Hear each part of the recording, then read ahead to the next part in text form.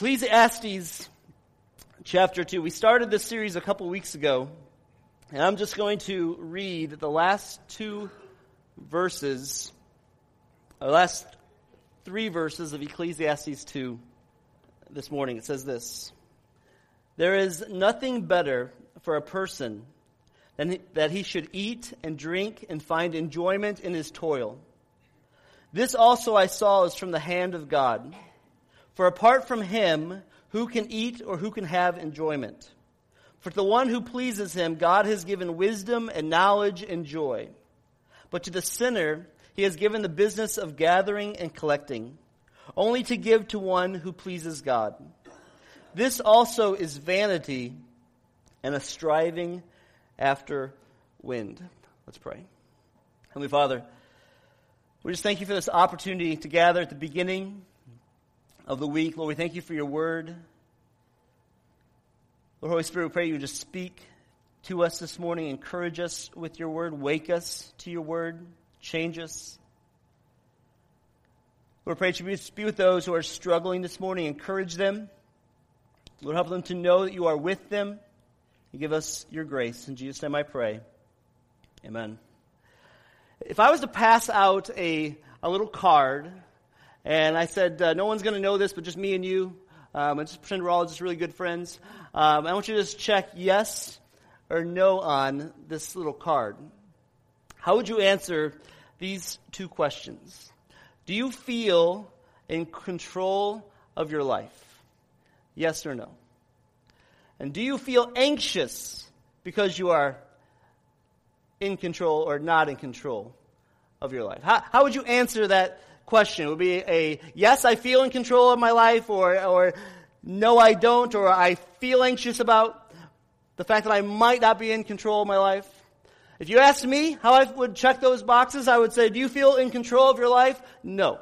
Do you feel anxious because you're not in control of your life? Yes. That really is a human condition, isn't it? That's mostly, if we're really honest, that's how we feel. And the book of Ecclesiastes is a book about life. And he's been the author and the preacher, the teacher. It's kind of like a philosophy teacher just calling us in and saying, listen, I've looked at life under the sun. I've examined things. And here's where I think it works. And here's how it goes. And at the end of chapter 2, verses 24 through 26, he's kind of giving his conclusion of his first thoughts. And what he said to us already is that life is fleeting. If we're really honest, life under the sun, life apart from God, it's fleeting.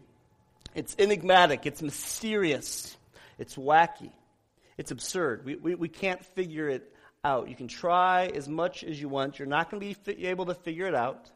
You'll always be surprised.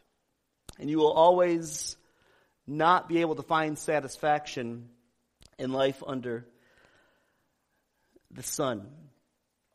And in this last section, he's kind of giving his application to those two whole points. 1 Thessalonians 1, 9 through 10 says this. The people in that city in Thessalonica, they'd come to Christ. Their lives had been changed. And it was said about them, he says, listen, everybody's talking about how you turned to God from idols to serve the living and true God and to wait for his Son from heaven, whom he raised from the dead, Jesus, who delivers us from the wrath to come. Two big things in that verse affect us back in Ecclesiastes. It says, first of all, you turn to God from idols. And then to serve the living and true God and to wait for his Son.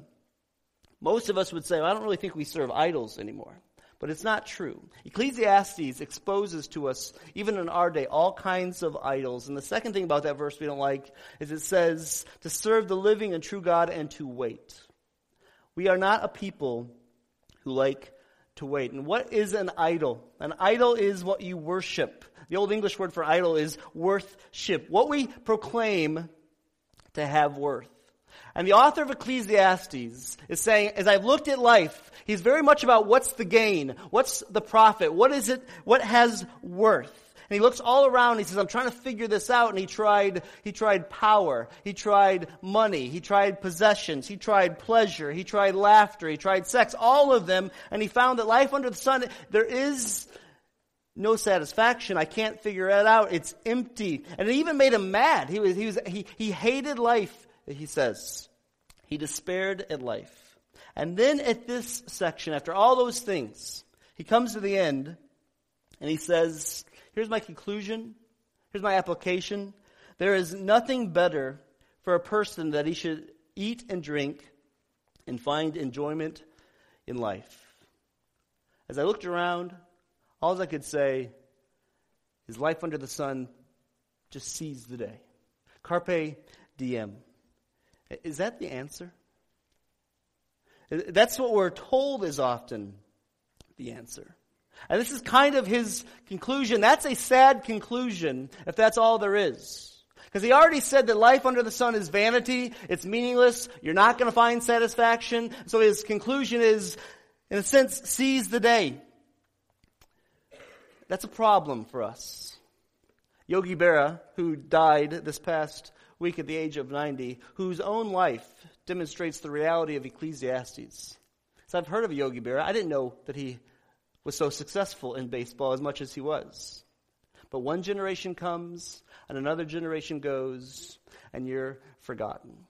But Yogi Berra said this, when you come to a fork in the road, take it.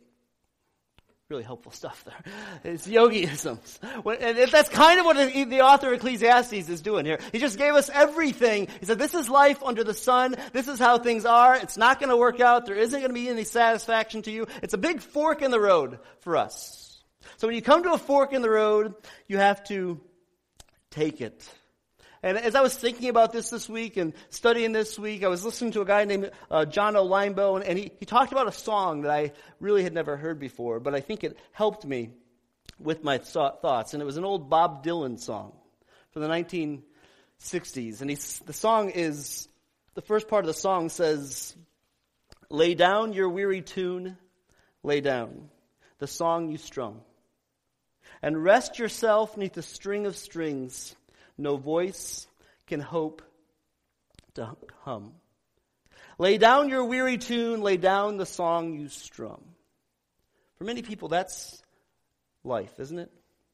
That's how we often feel. I wish I could just lay down this weary tune. I wish I could just lay down this song I strung, but I just can't do it.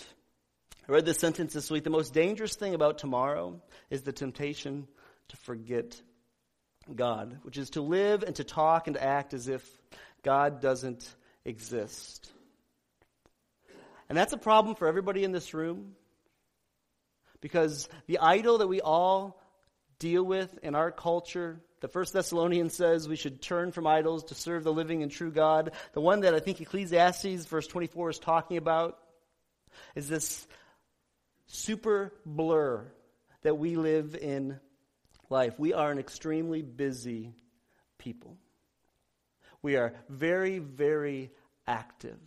And it sounds like Ecclesiastes is saying, do this. Seize the day. Be as active as you possibly can be, because then you'll find some enjoyment in your toil. Why is this a problem, this busyness that we all deal with in our culture? It's a problem because when you are so busy, thinking you want to seize the day, capture everything. It's all about production, getting things done, being active, finding your worth. The question is, what's the gain of life? What is the profit? The question all of us want to really answer deep down is, am I enough? Am I enough? And the way our culture has said that you find out if you're enough is by what you get done, how productive you are, how busy you are, how active you are. If you get enough things done, people will notice you. You will have some worth and some value. And the first part of Ecclesiastes makes it sound like that might be true. There's nothing better for a person to do than he should eat and drink and find enjoyment in his toil. The problem with that, the reason it's a problem is because it's overestimating ourselves and it's overlooking God. But this idea of being busy, be productive, be active is huge in our culture. It's a massive idol that all of us deal with. Some of us recognize this, some of you don't. But I'm going to try to point it out this morning. This week at our kids' school, they all came home with these bracelets that are nice bracelets that says, "Today I can do anything." And it may mean good things, But what that is saying to all the kids in our little town is today you can do anything. So if you want to be enough, be active. Be productive. Be doing something. Make sure you're doing something. You can do anything you want. Just do it. You can do it. Is that true? Our culture says yes, but we know deep down in our hearts that's not true. That's crushing to us.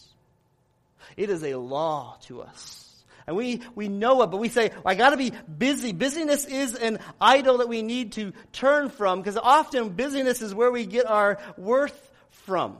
Busyness has become just an idol of our day. There's a lady named Anne Burnett who back in 1976 started collecting Christmas cards. Christmas is 12 weeks away, by the way. And as soon as I said that, some of you just got awful concerned and awful afraid that you've got to get awful busy real quick and be very productive right now. Because you only got 12 weeks to go. Anne Burnett collected these Christmas cards since 1976, and she uses these family letters about how you brag about yourself and all the things that are going on in your family. And what she's noticed through the years is how they have spoke less and less about Christmas and more about the hectic busyness of people's lives. One letter actually said this in their Christmas letter. This is their Christmas letter at the end of the year. This is how we celebrate our wonderful lives in America. It said, we start out every day at 4:45 a.m., launch ourselves through the day at breakneck speed. The experience is much like sticking your head in a blender, only to land a crumbled heap at 8:30 p.m., wondering how we made it through the day. And the scary part is that our lives are no more hectic and stressful than yours are. Isn't that how we look at life? More and more people are just talking about how busy you are, how busy you are. I'm really busy. I'm really active. And if my life is busy, then your life has to be busy, because if that's what makes us somebody, it makes us enough. We feel like we can become something by being busy. That's what it sounds like it's saying in Ecclesiastes. There's nothing better for a person than that he should eat and drink and find enjoyment in his toil. 52 years ago, Dawson Trotman, who's the head of the Navigators Ministry, in a message 52 years ago, said busyness is the curse of the age. And someone later said busyness is the new spirituality. I would say busyness is the crown of the age for us right now, even for Christians. Just Google it if you want some busy work. Go home and Google the busy American lifestyle. And you will see all kinds of articles that are written by the Washington Times, the New York Post, about the busyness of American culture. Nobody anymore says they're fine. You walk up to somebody and you say, how you doing? It used to be, we're fine. Now you say, how you doing? Busy. I'm busy. Busy. How was your week? Busy. My week was crazy busy this week. How's your week going to be this week? It's going to be hectically busy. I am just so busy. Busy. I got nothing to do. I have a 90-year-old friend of ours who, when you talk to her, how's things going? Oh, I'm busy. It's her life is busy. That's our culture, isn't it? We are busy. And what we believe is that work will make us free. If we just work really hard, if we just really put in the effort, if we're just really productive, if we really invest our time, if we really do, then work will make us free. That's what it sounds like he's saying in Ecclesiastes. There's nothing better than to work and to find pleasure in your toil. Work will make you free. Work will set you free. That's what our culture believes. That's what many of you possibly believe. Do you know where those phrases were plastered? Work will make you free, and work will set you free. Those were put over Dachau and Auschwitz, the concentration camps in Germany in World War II. Work will set you free. Work will make you free. The author of Ecclesiastes, when his life was very active, trying to find his satisfaction in life. Where was he going to find it? In money, in business, in building, in gathering, in collecting, and making. His life was absolutely complicated, he said. It was extremely complicated when he was so busy trying to find satisfaction. It was very complicated. And really what we all just want is what Bob Dylan said, if we're honest. I just want to lay down my weary tune. I want to lay down the song that I strum. I mean, wouldn't it be great? You wouldn't even know what to do if someone said to you, how's your week going to be? I got no idea what I'm going to do this week. I got so much time, it's just ridiculous. I'm pretty much going to read a book maybe, lay down, take a nap, enjoy some flowers, watch butterflies flutter. We would look at that person and we would say to them, get a life.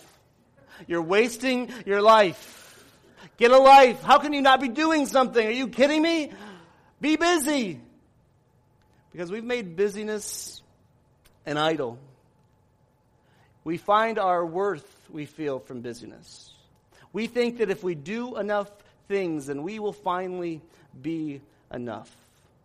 But if we're really deep down honest, you work all week, you try to raise your kids, you pay your bills, and you still lay home at night and say, am I doing enough?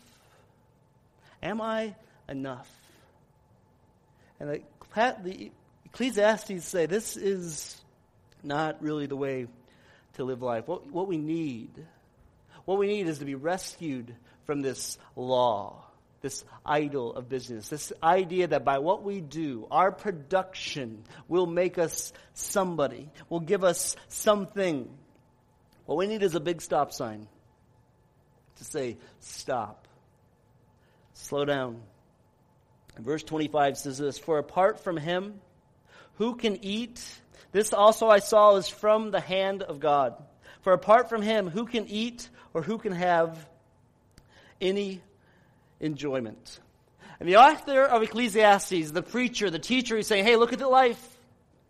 Look at life. Follow me with life. I had the opportunity to do it all. Check it out. See if your busyness is going to accomplish what you think it's going to be. And listen, I'm going to give you two options here. Remember the show Price is Right? At the end of the Price is Right, they always had the showcase showdown, and you never wanted to be the first person. If you ever watch Showcase, my grandma and I know the show. We watch Showcase Showdown. The first person at the Showcase Showdown, they give the big prizes. Hey, this is what you're going to get. And if you know anything about the show, you always say no to the first showcase, because the first showcase is never as good as the second showcase. So you always want to say no to the first one because the second showcase has much better things, right? That's how the show works. And the author of Ecclesiastes is saying the same thing. I examined life, I checked things out, and here's what you can have. Life under the sun, life after God, this is the first showcase. Be busy, be active, trying all the things you want, try to do, and bid on that. And what you're going to get is a sad tune, where you're just going to sing, lay down my weary tune. I wish I could lay down this weary tune. I wish I could lay down this song that I strum. But there is a second showcase, which it says, for I saw from apart from God, who can enjoy or eat anything or can have his enjoyment. It is true that we can do things and be productive under the sun and find enjoyment in our work. That's what it says. There is a sense where life under the sun, we can work really hard and find some satisfaction. You can become really good at what you do and you can love it. You can be a teacher and not love God at all, but go to work and watch a kid get it and have that aha moment, and you can get in your car and like, yes, this is why I do what I do. And it's good. But the problem with that is it doesn't last forever. And you have to get back up again the next day and say, oh, I hope that happens again. I hope I can happen again because I got to remember why I do what I do. And you can take any vocation or any skill and do the same thing with it. Because the showcase one that life under the sun has to offer is all about possessions. Possession, me, my value. I will be somebody. What I will be able to do. I'm going to show the world. I'll be active. I'll be busy. People can know me. I'm going to prove to people that I am good enough. I'm enough.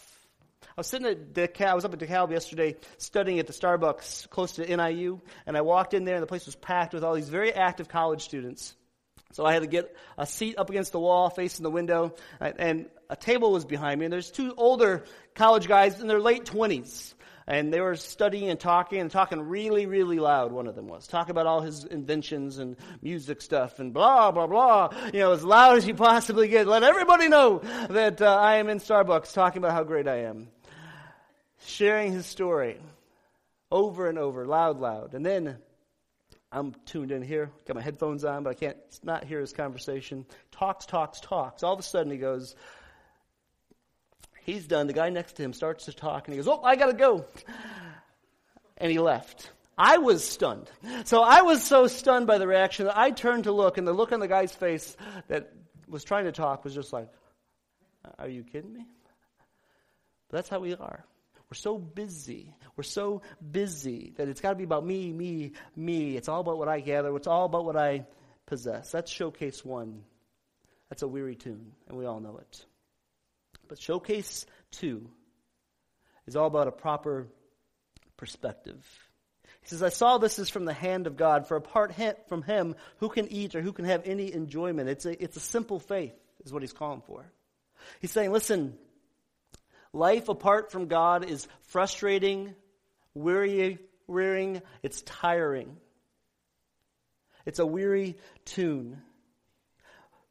But if you turn your life to God, the one who created this world, the one who designed things to be, the one who made it for you to be productive, the one who designed work and said it's good, if you turn to him and have a simple faith that trusts that God has the answers and is left with nothing better to do left with nothing better to do than to enjoy with humble gratitude the gifts that God has given us.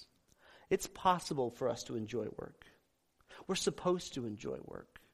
We are designed to enjoy work. We are designed to enjoy flowers and trees and time with our families. Our culture says, be so busy, be productive, that you have no time whatsoever to enjoy anything. You have no time to savor any moments. And the Bible says that's not the way life is supposed to be lived. Life is supposed to be lived slowed down and be still and know that God is God. So that you can go to work tomorrow and be very active, but not because you're trying to find your worth, but because you want to give back gratitude to God for your worth. So I'm going to serve you faithfully. You can coach your child's soccer team or his baseball team or his football team and not feel guilty that you're not doing something else. You can sit home and read a book or watch TV or watch football or watch sports, or cook a meal, and just enjoy it, and not feel like, I should feel guilty about this.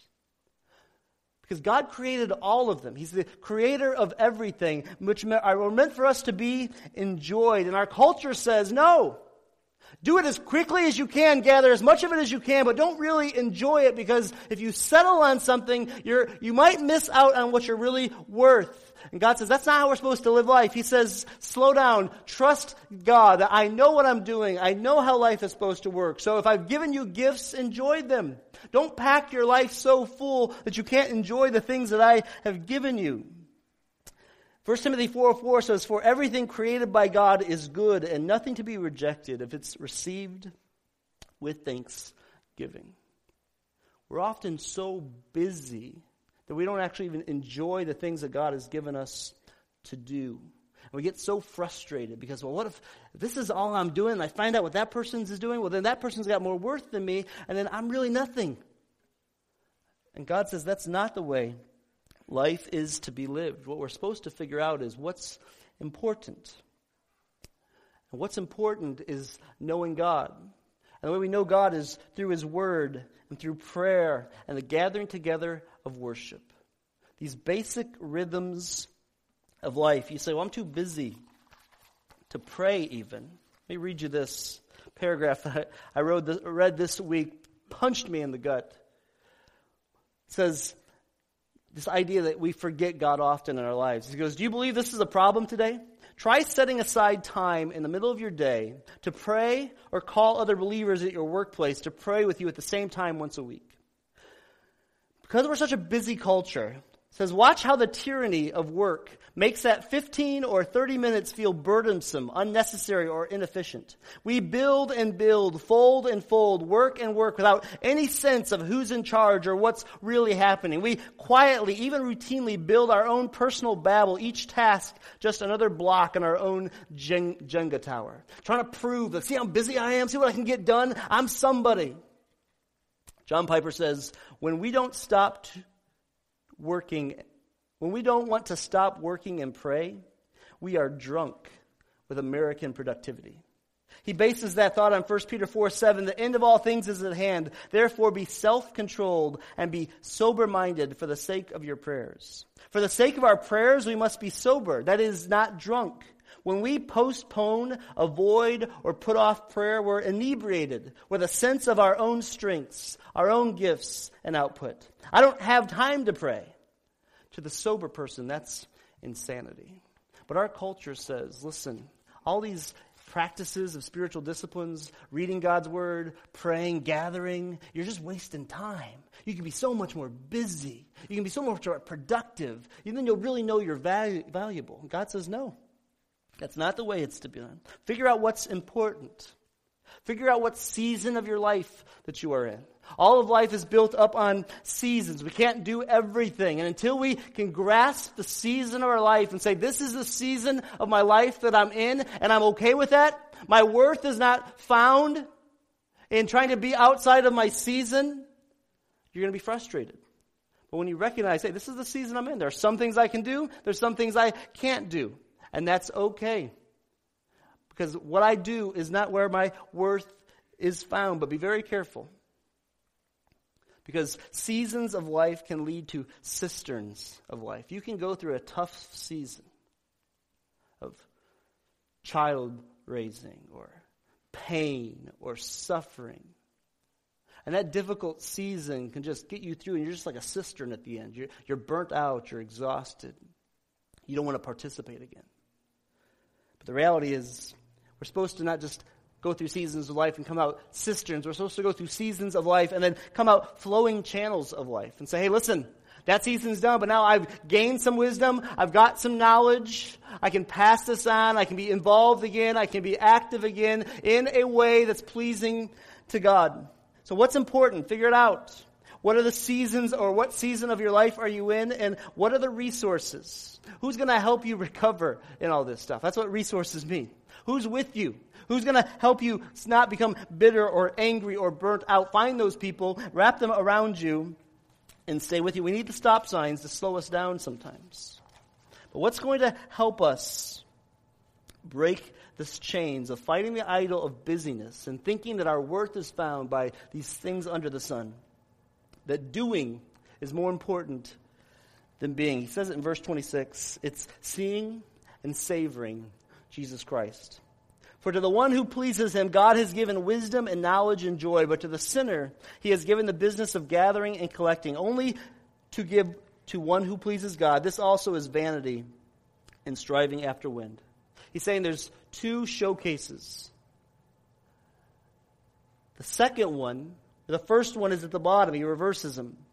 But to the sinner, he has given the business of gathering and collecting. If you take the showcase that I got to be productive to find my worth, you're just going to end up with toil. There is another song that we can sing. And he says, but to the one who pleases him, God has given wisdom and knowledge and joy, which is what we want. We want to rest beneath the strength of strings. No voice can hope to hum. How do we get to that one? How do we get to the second showcase? For to the one who pleases him, God has given wisdom, knowledge, and joy. There was one that pleased God. God looked at his world. Man rebelled against it. It was broken. It can't be fixed. And God says, I love the world. And so I'm going to send myself. I'm going to come in the form of Jesus Christ. I'm going to live the life that we cannot live. And Jesus came, and the Father said, "This is my beloved Son, in whom I am well pleased." And Galatians 2:20 says, "For as Christians, I have been crucified with Christ. It is no longer I who live, but Christ who lives in me. And the life I now live in the flesh, I live by faith in the Son of God." Faith is the gift of us, to live a simple life that says it's not about what I do. I don't always have to be so productive to find my worth. Because that person who was convinced that you have to be busy and active and always moving to build my worth, my brand, that person's dead in Christ. That person was trying to make it on his own. But my hope is in Jesus Christ, who said that God was well pleased with him. And God gave him wisdom and knowledge and joy. And if we are in Christ, we have wisdom and knowledge and can have joy. Because it's not about what you do. It's about what Jesus did for you. You can't do enough to find your worth. It'll always be a sad tune until you say, "I can't do it in myself. I need somebody outside myself to help me." And Jesus said, "I'm the one outside yourself to help me. And I'm pleased with you if you are in me." You don't have to keep striving. You can rest. You can rest your weary soul and come find hope in me. But it's a fight, isn't it? It's an absolute fight. So every day we need to be reminding ourselves that I am crucified with Christ. It's no longer I who live, but Christ who lives in me. So I don't have to pick up the toil anymore. I don't have to pick it up and think that I've got to do it. I've just got to rest in the one who did do it. And it's not that life isn't going to be challenging. It's not that life is going to be difficult, unpredictable, terrifying at times. But it's simple faith that takes God at his word and says, in the midst of this confusion, I will trust you. I will trust you when you say that I am okay. I'll trust you with whatever comes from your hand. What kind of life does that look like? What does it look like in real human terms? I'll tell you what it looks like. We all know Caleb Duvik and Kelly Duvik lost their baby a few weeks ago. And tough, tragic situation. Well, this week, on Kelly's Facebook page, Wednesday, she put this out. She says, "Yesterday began like any normal morning in our wacky world. I woke up, got ready for work, headed out the door, approached my car. Wait, where's my car, I thought. Confused and numb, I ran panicking upstairs to our condo, screaming, 'Caleb, Caleb, someone stole my car.' After a brief 911 call and detailed questions from an officer, we spent the rest of the day trying to make sense of it all. How did this happen? The doors were locked. Our neighbors should have seen something. The car was taken before 11 p.m. We received the call we'd been waiting for nearly 12 hours later. Your car was in a wreck last night. Flipped upside down. The driver's nowhere to be found. The car's been impounded, and we're releasing it to you now. I'll file a report for your insurance company,' and the call was over just like that." When we are trying to earn our own way, we're trying to become somebody, we can't be content yet. But God wants us to be content. She says this, helpless. Helpless is probably the most adequate word to describe our feelings over the past few months. There has been nothing that we could say or do to change our situation, no matter how hard we tried. I was thinking yesterday, why does it take such extreme things in our lives to realize that we are helpless? It may be because it's so much more evident in times of need, but we are never in control. No matter how hard we try to protect and guard our family and ourselves, if we are honest, we must admit that we are really weak and powerless. Life is out of control. We could spend our days living in fear, trying to fight the evil in this world, but we would fail every single time and all would be in vain. Instead, I'll choose to trust the one who is in control, who loves me unconditionally, and who will overcome the evil of this world in due time. When you are weak, he is strong. When you feel helpless, he is in control. When you are lost, he can be found. Your righteousness, O God, reaches to the heavens. You have done such wonderful things. Who can compare with you, O God? You have allowed me to suffer much hardship, but you will restore me to life again and lift me up from the depths of the earth. That is boots on the ground, simple faith. in the midst of a crazy, crooked world that can't be fixed, that's mysterious, unimaginable, constantly bombarding us with things. But that's choosing showcase number 2. Saying, even though I don't understand everything going on, God, in my life, I'm going to trust you. Even though I can't figure it out, I'm going to trust you. And in that, I will have wisdom, I will have knowledge, and I will have joy. Some of you just need to go home this week and stop doing some things. Stop doing some things. Be content. Find your rest in Jesus Christ. See him, savor him, slow down, and know that God is God. And ask him, what is it you would have me do? And choose showcase 2 and live life in joy.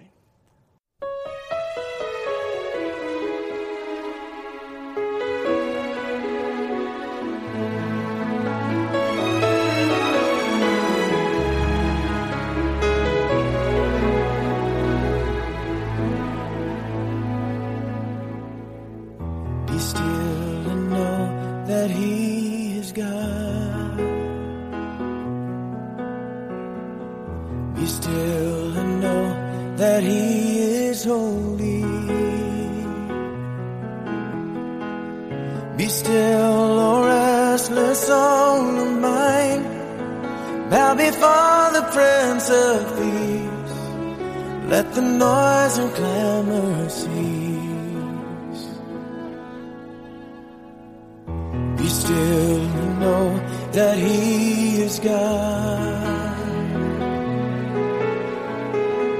Be still and know that he is faithful.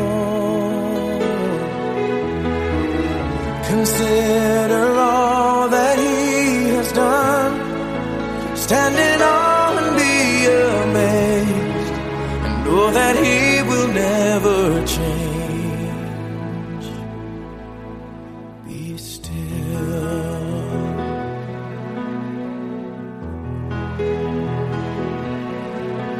Be still and know that he is God. Be still and know that he is God. Be still and know that he is God. Be still. Be speechless. Be still and know that he is God. Be still and know he is our Father. Come rest your head upon his breast. Listen to the rhythm of his unfailing